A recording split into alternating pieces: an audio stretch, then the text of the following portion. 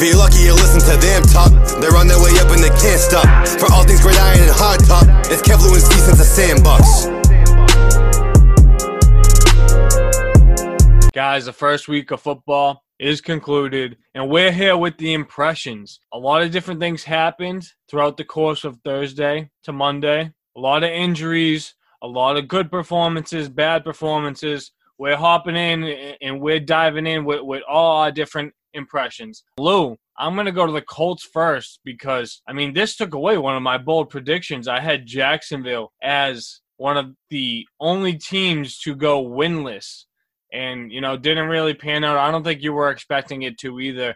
We have really high expectations for the Colts. But at points, they looked good. I thought they were going to pull it out, but I definitely thought that was a disappointment there. Yeah, Steven, and it's funny because the Colts defense last year, the first 3 weeks, was bottom of the league. And then after that, they were top 15 for the rest. So I expected to go that kind of same way. But, dude, it's insane. Gardner Minshew is a Colts killer. He is legit unbelievable also in the division. That dude had that game, Steve, would you not believe this? The sixth most accurate passing game in NFL history came from Gardner Minshew. It's embarrassing. But Steve, I did find some good takeaways. The running game looked great. Phillip Rivers looked very comfortable. He did have one bad pick, which I do expect from him frequently. But 300-plus yards, we couldn't have hoped for 250 last season with Jacoby behind there. Paris Campbell had his best game. Michael Pittman had a couple of catches. T.Y. blew a very, very big play at the end of the game. But, as a whole, they were all right. I don't mind losing. We haven't won a road home opener in 14 years. So I wasn't too concerned about that, but we do have to pick it up. And one thing, Steve, that impressed me this week was the Arizona Cardinals. Man, could they finish that game? The defense looked better. They were very prepared for San Fran's attack. And offensively, man, Kyler Murray had people spinning. That dude was throwing it, running it, creating plays for everybody else, dude. And, man, D-Hop was a man on a mission, and he's grateful to be there. And I think Arizona, Steve, like we said, this is the best division in football. We both did say that they're all going to go 500 or better, so it looks really good for that right now. It definitely does look really good for that. And we talked about the success that DeAndre Hopkins has had with bum quarterbacks, like with Brock Osweiler. We're talking with a bunch of guys that would never, stand a chance of being able to start even 16 games for a team. Forget about playing for as many seasons as they did for the Texans. So they really kind of robbed him of his prime. Even when Andre Johnson was still there in, I think it was his rookie year, DeAndre was showing signs of promise. So the fact that he's teamed up with Kyler Murray, I really think it's scary. I think they can break the reception record Michael Thomas set last year. They can break, reception yards records as long as they both stay healthy. And I think everyone else in that offense is going to be fine with their role. No, they definitely looked impressive. I feel like, we've been talking them up for a few weeks now. We've been really hyped about Kyler and what he was going to be this season, and we've had high expectations for him. So I think they kind of just, lived up to what we were expecting. Definitely coming out against San Francisco that hot was probably the biggest impression of everything. But no, they definitely looked good. But, talking about teams that looked really good, how about the Washington, they're calling them the Washington football team now. Was that just a fluke them beating Philly, or do we think Ron Rivera is going to, finally figure it out in Washington, and help them finally, not be the laughing stock of the NFL anymore? Let me jump in first, Steve. I think Washington last year had a sneaky good defense. I don't know if anybody remembers. I believe it was a primetime game. They played Minnesota, and Minnesota really worked for a 14-3 victory. Dwayne Haskins looked a lot more comfortable in the second half. And this division is very much up for grabs. Don't let anybody fool you. I think it was more on the Eagles, Kev, than anything. Their secondary is still a mess. Their O-line is not healthy. And when Carson Wentz does get flustered and he does turn over the football, they don't have a ton of playmakers. Miles Sanders weren't there, and they're counting on a rookie in Reagor, or whatever his name is, who looked good. But he's not going to be able to carry an offense with Carson Wentz.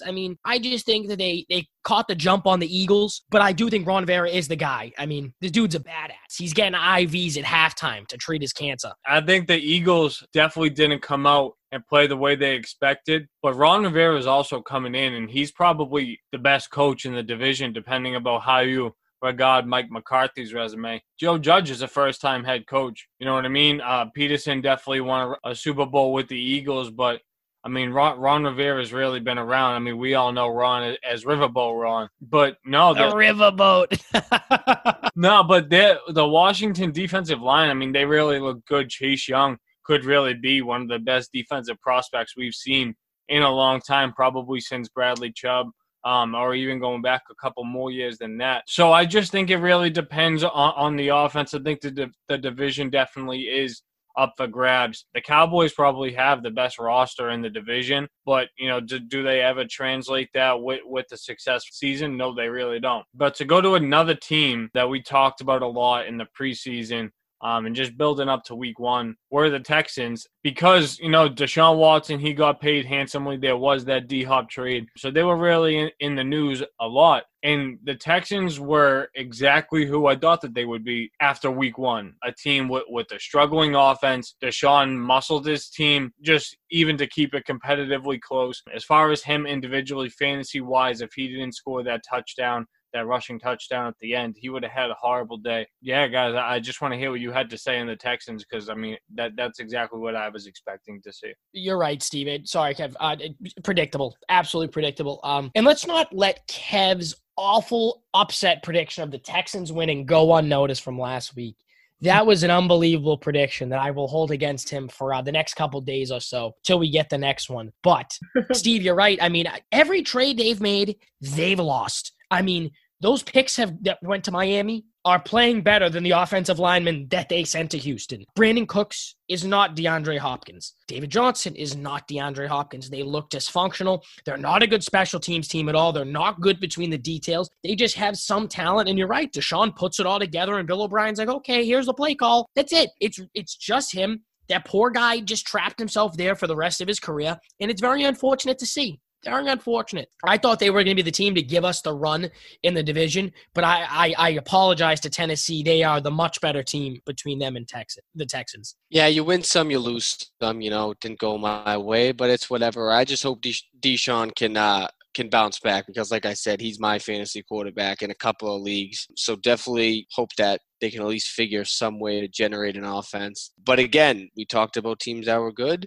So let's talk about another team that was bad, or I should say has been bad for probably my entire lifetime, and that's the Cleveland Browns. I mean, what's the deal with them? Are they going to stink again? I mean, I know you're opening up against Baltimore, but, that was, one of the worst performances I've ever seen.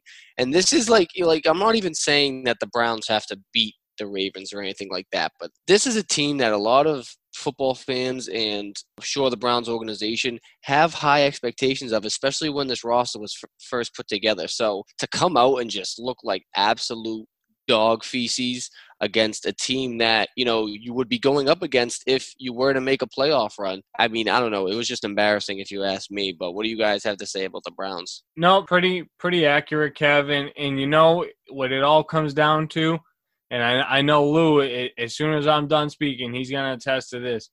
Baker Mayfield is not the guy.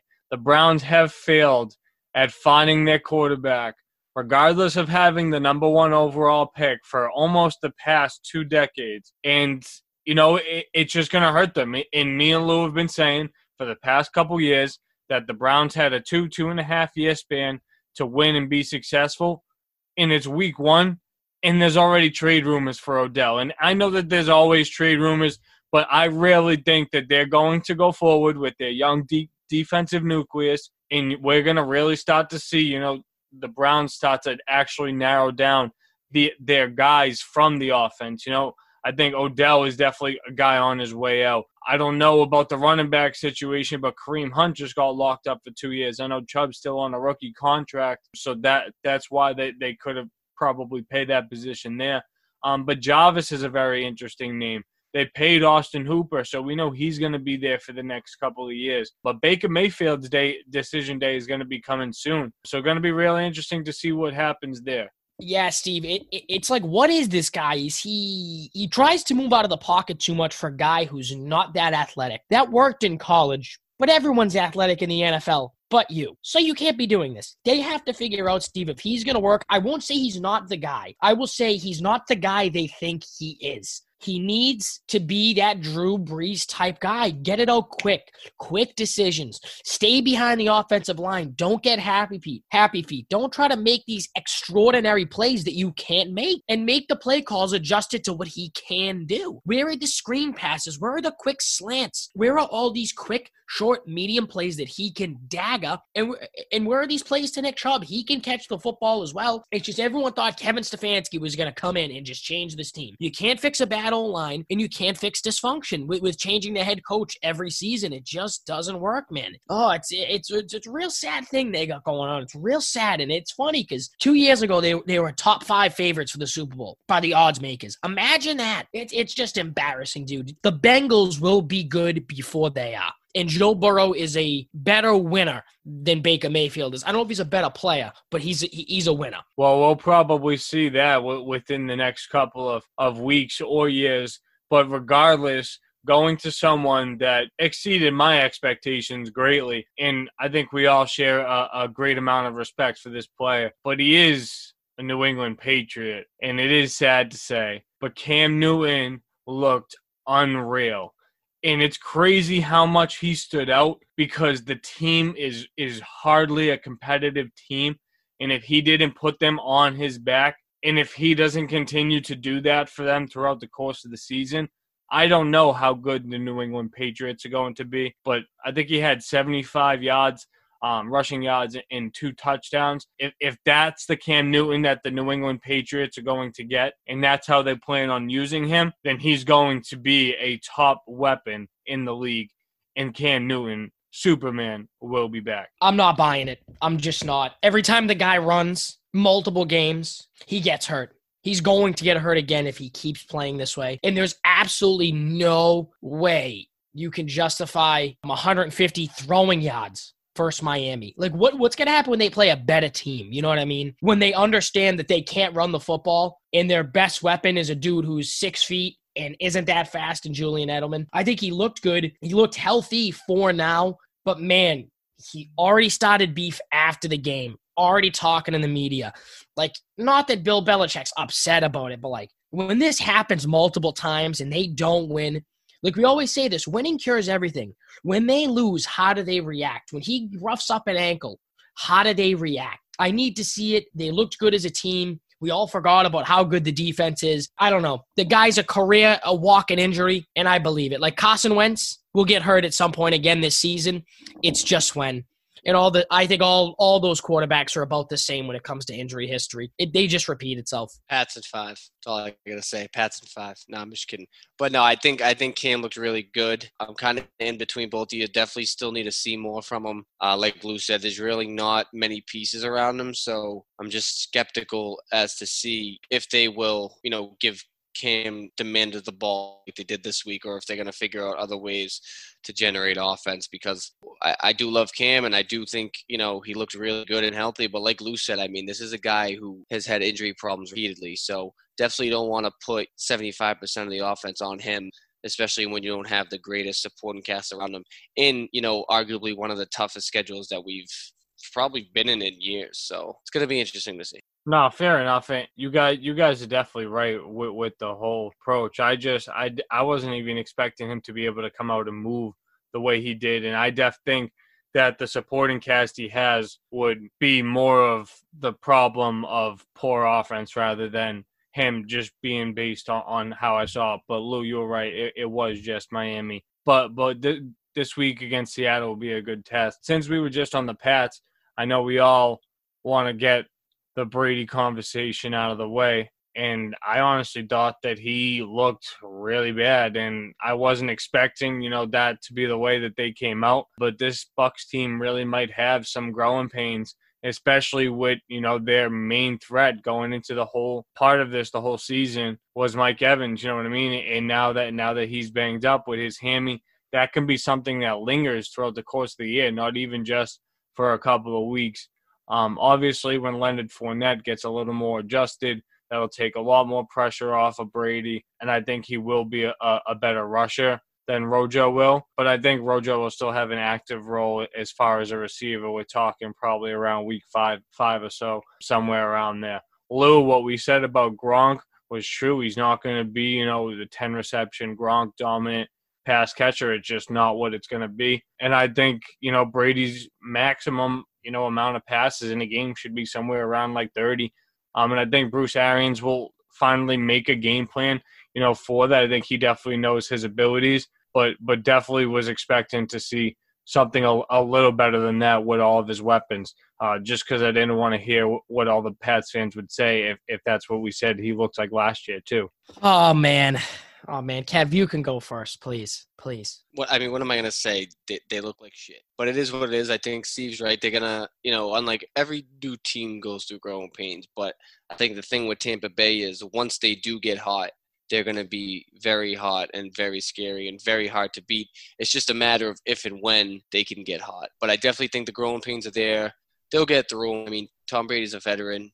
We've seen him go through multiple growing pains with many different players and things throughout the year. So I definitely think he'll figure out a way to win. I mean, he's probably the best winner the sport's ever seen. So he's not just going to, pack it in and have a half-ass season. He's going to figure out how to win ball games. And like I said, once they get hot, it's going to be scary. But right now I'm just skeptical as to when that's going to be.